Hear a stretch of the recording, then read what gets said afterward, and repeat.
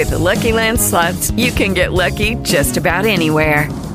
This is your captain speaking. We've got clear runway and the weather's fine, but we're just going to circle up here a while and get lucky. No, nothing like that. It's just these cash prizes add up quick. So I suggest you sit back, keep your tray table upright, and start getting lucky. Play for free at LuckyLandSlots.com. Are you feeling lucky? No purchase necessary. Void where prohibited by law. 18 plus terms and conditions apply. See website for details. Hey, everyone. We're going to do a relatively short podcast here on the subject of Islam. It'll just be a brief overview. It's a very complex religion, like Christianity.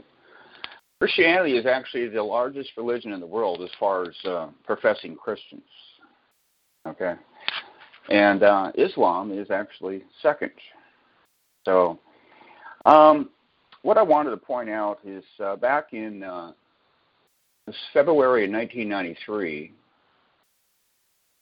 when I received the revelation that there would be a new Exodus, to some degree it was kind of an intellectual revelation because it was based on Scripture, but it was something that God showed me, and He gave different confirmations of that on a spiritual level.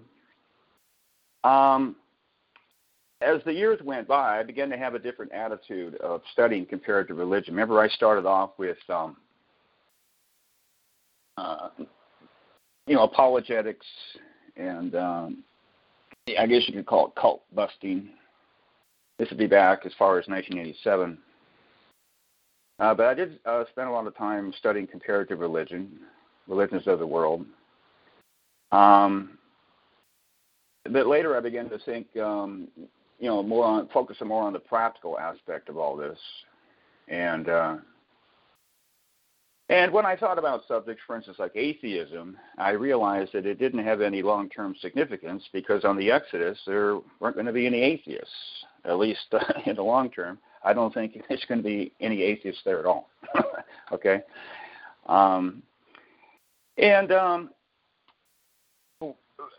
See, people were shown, this didn't happen to me, that there would be a significant conversion, somewhat remarkably, of Muslims.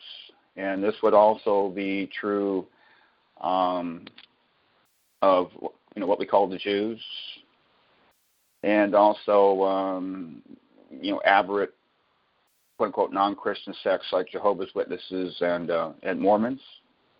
Okay? And this has to do with when they hear the message that God's going to declare to the world, okay, through the coming prophet, the supposed Elijah figure. And so that kind of changed things later on because it gave me a new perspective that there was some validity to all this, at least initially. It would have some value. But we've been shown that at least a small number of people will be transformed, and somewhat incredibly, they will have a very good recall of whatever they've learned, like from a book or something like that. And I think that God is going to bring people that are qualified to deal with these people initially. So anyway, my perspective's kind of changed over the years. Now, it proved to be valid to some degree because I've only met one professing Muslim over the years. I lived kind of an isolated life, but and he lived with me for a short while here. And but as it turns out, he wasn't a practicing Muslim, and he actually went back to prison after committing some crime. So, if I had studied all that, it wouldn't have had any value along the way. And as far as any kind of future value, we'll have to see. Okay. So anyway, the subject of Islam. I have a different chronology. I think it's shorter than Gregorian calendar. And I would place the origin of Islam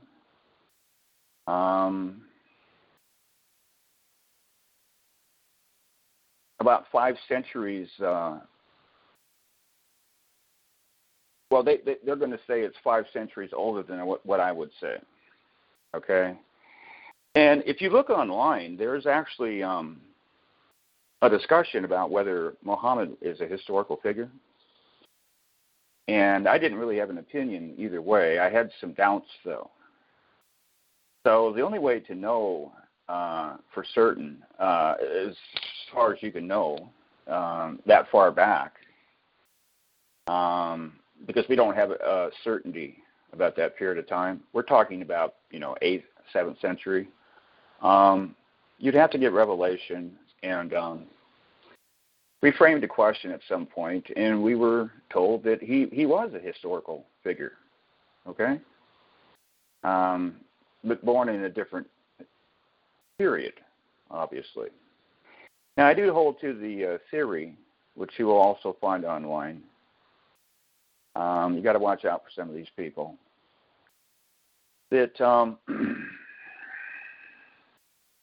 there was a conspiracy to create the Islamic religion, but I hold to the view that there's conspiracy to create all these religions after the 1st century, including what we call Christianity. There was a pristine Christianity, apostolic Christianity in the 1st century that no longer exists because it was a different religion that wasn't just based on the text. It was also based on authoritative oral traditions of the apostles.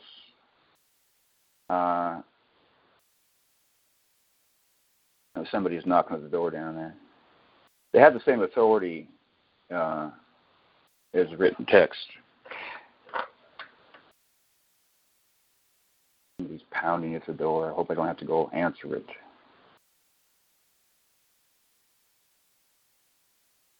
Okay. And so I hold to the view that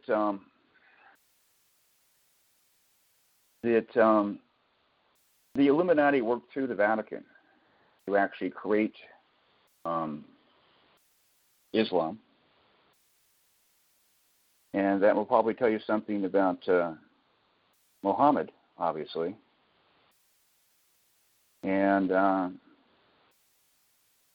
I think it was done to create division and tension between Islam and Christianity. And it's an important subject because I believe that it was God's plan and design to actually expel his people from the Holy Land. And that I believe that he worked through the Illuminati as he always works through evil powers through history. And he worked through the Vatican, which came somewhat later, to give the Holy Land to the Muslims. Okay? Now, there are a lot of Muslims who are descendants from Esau, however you want to look at that. They would be classified as Edomites. But that was more true farther back in history. And so I think it was given to the Edomites. And this has to do with the Crusades. We've talked about before how the Crusades were a deception, historical deception. And it primarily had to do with killing Christians, legitimate Christians, actually the remnant, hunting them down, persecuting them, as it talks about in Ezekiel 34. They were hiding in the mountains. A lot of them were up in the Alps. But it also had to do with protecting the Holy Land.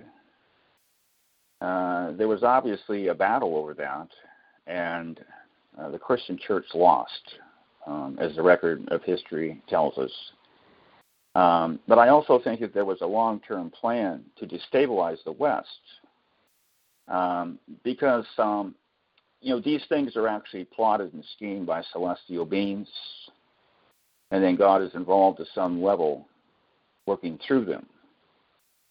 And we see that today, especially in Europe right now, you see.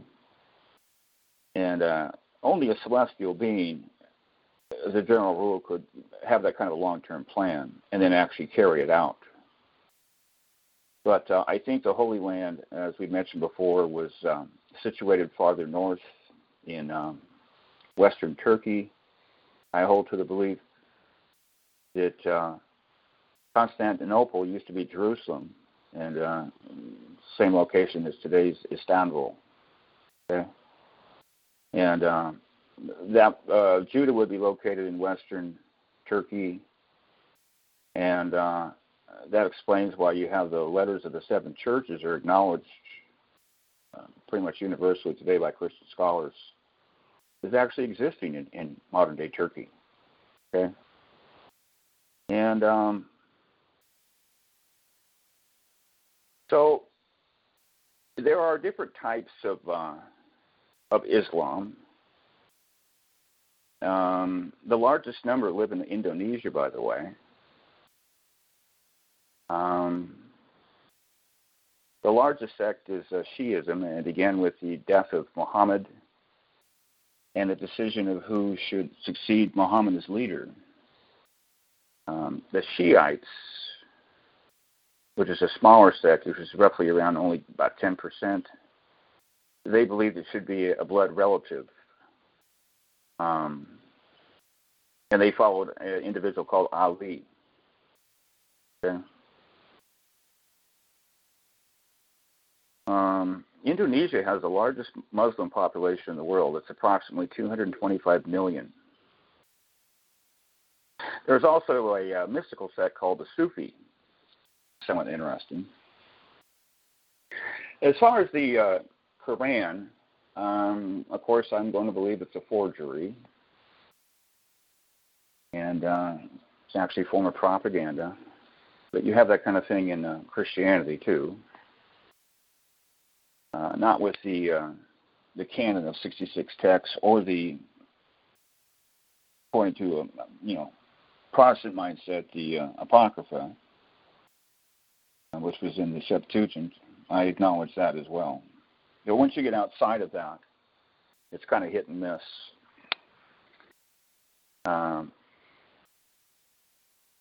But there are various apparent absurdities in the Quran. But you can say the same thing about the Book of Enoch on surface of things. They have giants who are 450 feet tall. And it acknowledges the existence of sirens, which it talks about in Greek mythology. There's no way to really confirm that. We don't have the certainty about the Book of Enoch. So we ran a check on that through the years, and we were told that both of those things were true. But there are significant errors in the belief system of Islam when it comes to Jesus. They deny the crucifixion, which is a major error. They deny that he has any divinity. And somewhat remarkably, they deny that Jesus is the Son of God. And they actually say that you are cursed. You acknowledge that he is the Son of God. And I believe there's a conspiracy in the media to use the term fundamentalist in a broad sense without making proper distinctions between Judaism, Christianity, and Islam. By the way, the religions that emerged out of, I believe there's a worldwide cataclysm in the first century, but out of that time afterwards, are Talmudic Judaism and Islam and what I would call institutionalized Christianity. And I hold to the theory that Islam actually has some important aspects of the first century apostolic religion that is no longer found in Christianity. I won't go into the details right now. But I think that they were taken out of Christianity and put into other religions. Gnosticism would be another one. You can't actually prove that Gnosticism existed, by the way. And then another one would be Manichaeism, which no longer exists. And Talmudic Judaism is significantly different than Second Temple Judaism. So that actually, somewhat remarkably, is a different religion. That you will find some of these things in these different religions. And the apostolic religion was very Hebraic. It was based on traditional Hebrew traditions. And you can see that second century Christianity, if you look at the typical chronology, had been radically Hellenized. And those traditions have been expunged. So that's an interesting point there. But in the media, I think that the reason they do these kind of things is they have a long-term plan to turn people against Christians. So right now they have a lot of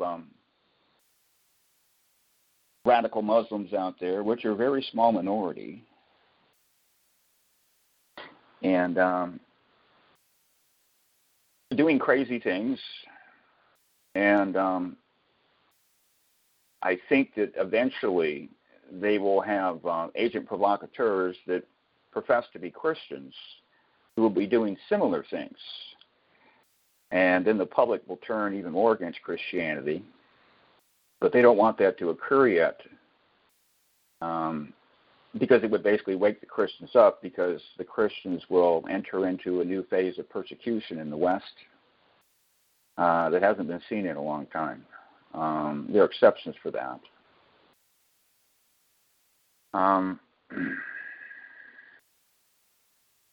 Most Muslims are peaceful people. They're well-intentioned. There are actually a lot of Hispanics converting to Islam right now, which is a curious phenomenon. These are people that are not very well learned. They didn't really understand the Catholic religion in the first place. Okay? But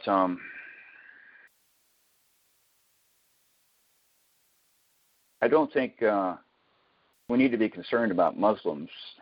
The great percentage of them are well-intentioned, and in many respects they have a superior morality and actually zeal to the typical Christians.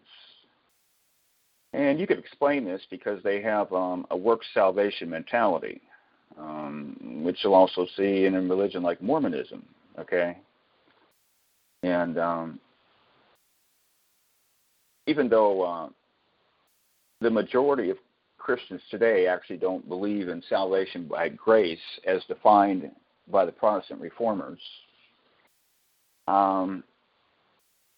they have this mentality that you have to do something to get saved and work salvation. They would deny that. They would say that they believe in salvation by grace. But they're very lax in their religious practice. Okay? And Islam is not like that. Okay? So, now they have an interesting eschatology, which you don't hear much about.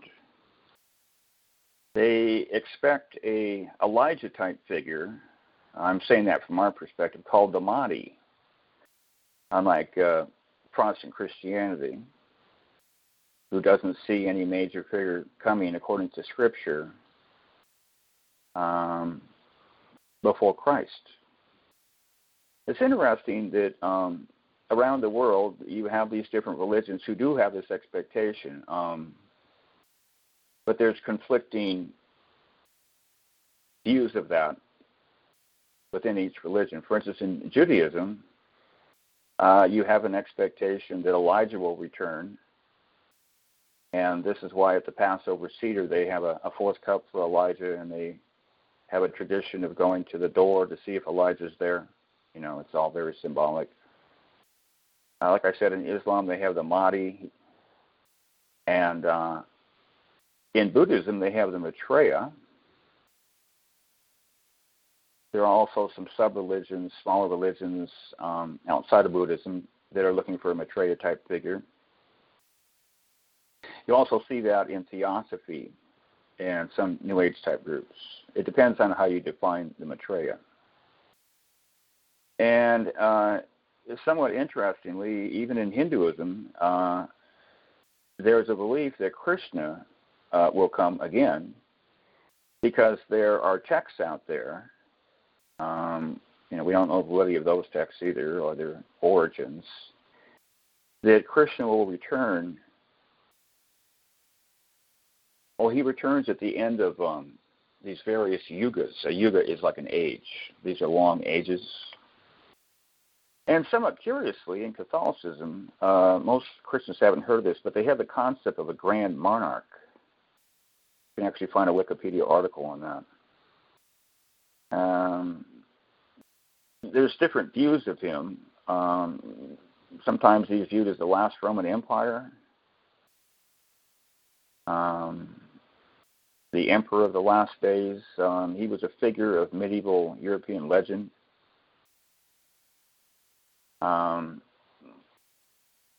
You have Catholic prophecy that is not based on Scripture, that is largely unknown to Protestants unless they've researched it. But there's different views, but this supposed last emperor will appear on earth to establish the Holy Roman Empire. I'm actually glossing over this Wikipedia article here. He's supposed to stall the coming of the Antichrist. So see, he comes early, like the Mahdi. And it says here the legend first appears in the 7th century apocalyptic text known as the Apocalypse of Pseudo-Methodius, which is an obvious, forgery. And the credibility there. But, you got to understand, why did they put this information out there? I think they had some kind of long-term goal. Okay? He's also mentioned the oracles of the Tiburtine Sibyl. And it says it developed over the centuries, becoming particularly prominent in the 15th century. And the notion of the great Catholic monarch is related to it, as is the notion of the angelic pope. Sometimes these are conflated into one figure, and sometimes it's more than one figure. So it's kind of complex, just like the Mahdi. There's different views. In Islam, they have the Mahdi figure coming first. He's kind of like an Elijah figure, but he's also a warrior. And you have the Antichrist. Then you also have Jesus, somewhat remarkably, who is known as Isa. The Mahdi is an eschatological redeemer of Islam who will appear and rule for 5, 7, 9, or 19 years before the day of judgment. It says he will rid the world of evil. I don't think they believe that in absolute sense. There's no mention of him in the Quran, but you have what's called the Hadith, if I'm pronouncing that right. These are traditions of Muhammad's teachings that were collected afterwards, and that's where the Mahdi is mentioned. He's supposed to defeat the Antichrist. There's different views of this. But the concept of the Mahdi is considered to be an essential doctrine in Sunni Islam.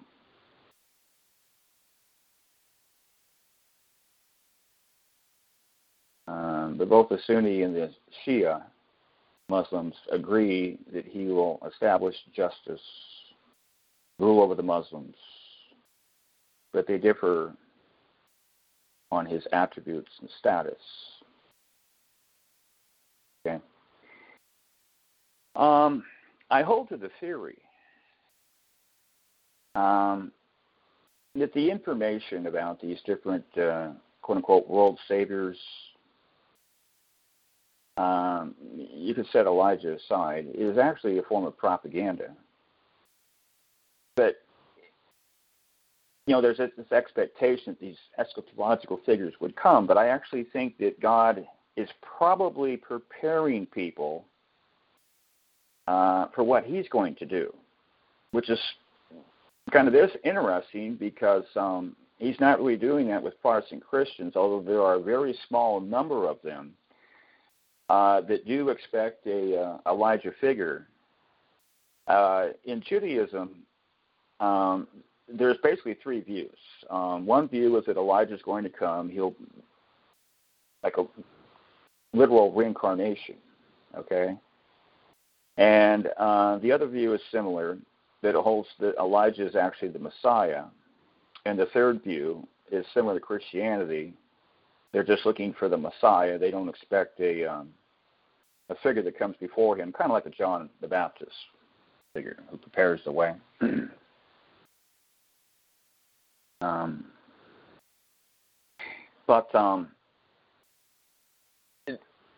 I hold to the theory that God may have done some rudimentary preparations to give these different religions the concept of this figure so they would be prepared to some degree. And the reason I believe that is because there was a girl who had a revelation about that a number of years ago. So I can't base it on that. I've never asked about that subject myself. So, anything else about their eschatology? One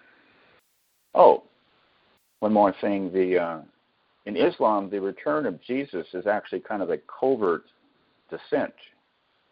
It's not like a second advent where the whole world sees him. The world mourns. But he's not born of a woman. But they use the word descend, actually, in these texts. But it's not something that's seen by the masses. He appears among the people, like as a common man, apparently. It's not entirely clear. Let me see here. There's a little article I could read a sample of. Let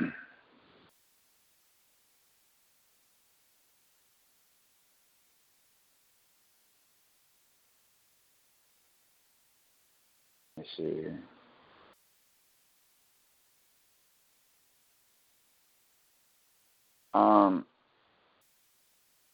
This is the Muslim here speaking. He says, we find the expression that Jesus will, quote-unquote, descend among the people. And this is repeated in several hadiths, as I mentioned earlier, traditions. They have to do with Muhammad's teaching. But we do not find the expression that he will be, quote-unquote, born a second time. Jesus' second coming will be in the same form as he was at the time when he was raised up. He will appear among the people without anybody noticing him at first, as it were. See? And there is no chance of anyone seeing him descending from the sky either. Kind of interesting. Because in the Bible it says every eye will see him, right?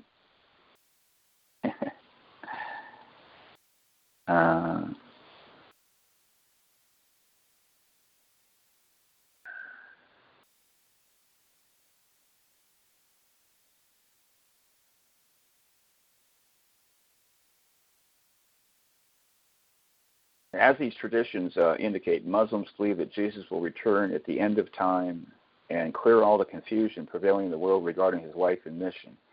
And on his second coming, Jesus will lead the Christians of the world to recognize the truth of Islam, and consequently the world of Christianity will merge into the world of Islam. So, the second coming does not mean a second birth.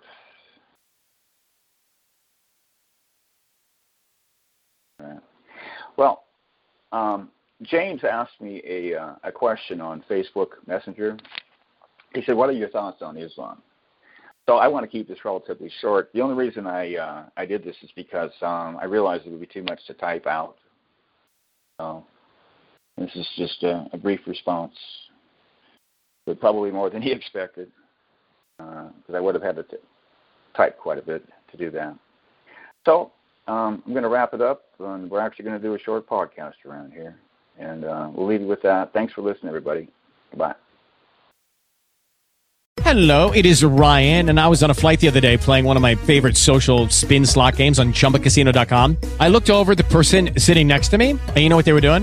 They were also playing Chumba Casino. Coincidence? I think not. Everybody's loving having fun with it. Chumba Casino is home to hundreds of casino-style games that you can play for free anytime, anywhere, even at 30,000 feet. So sign up now at ChumbaCasino.com to claim your free welcome bonus. That's ChumbaCasino.com and live the Chumba life. No purchase necessary. VGW. Void where prohibited by law. See terms and conditions. 18+.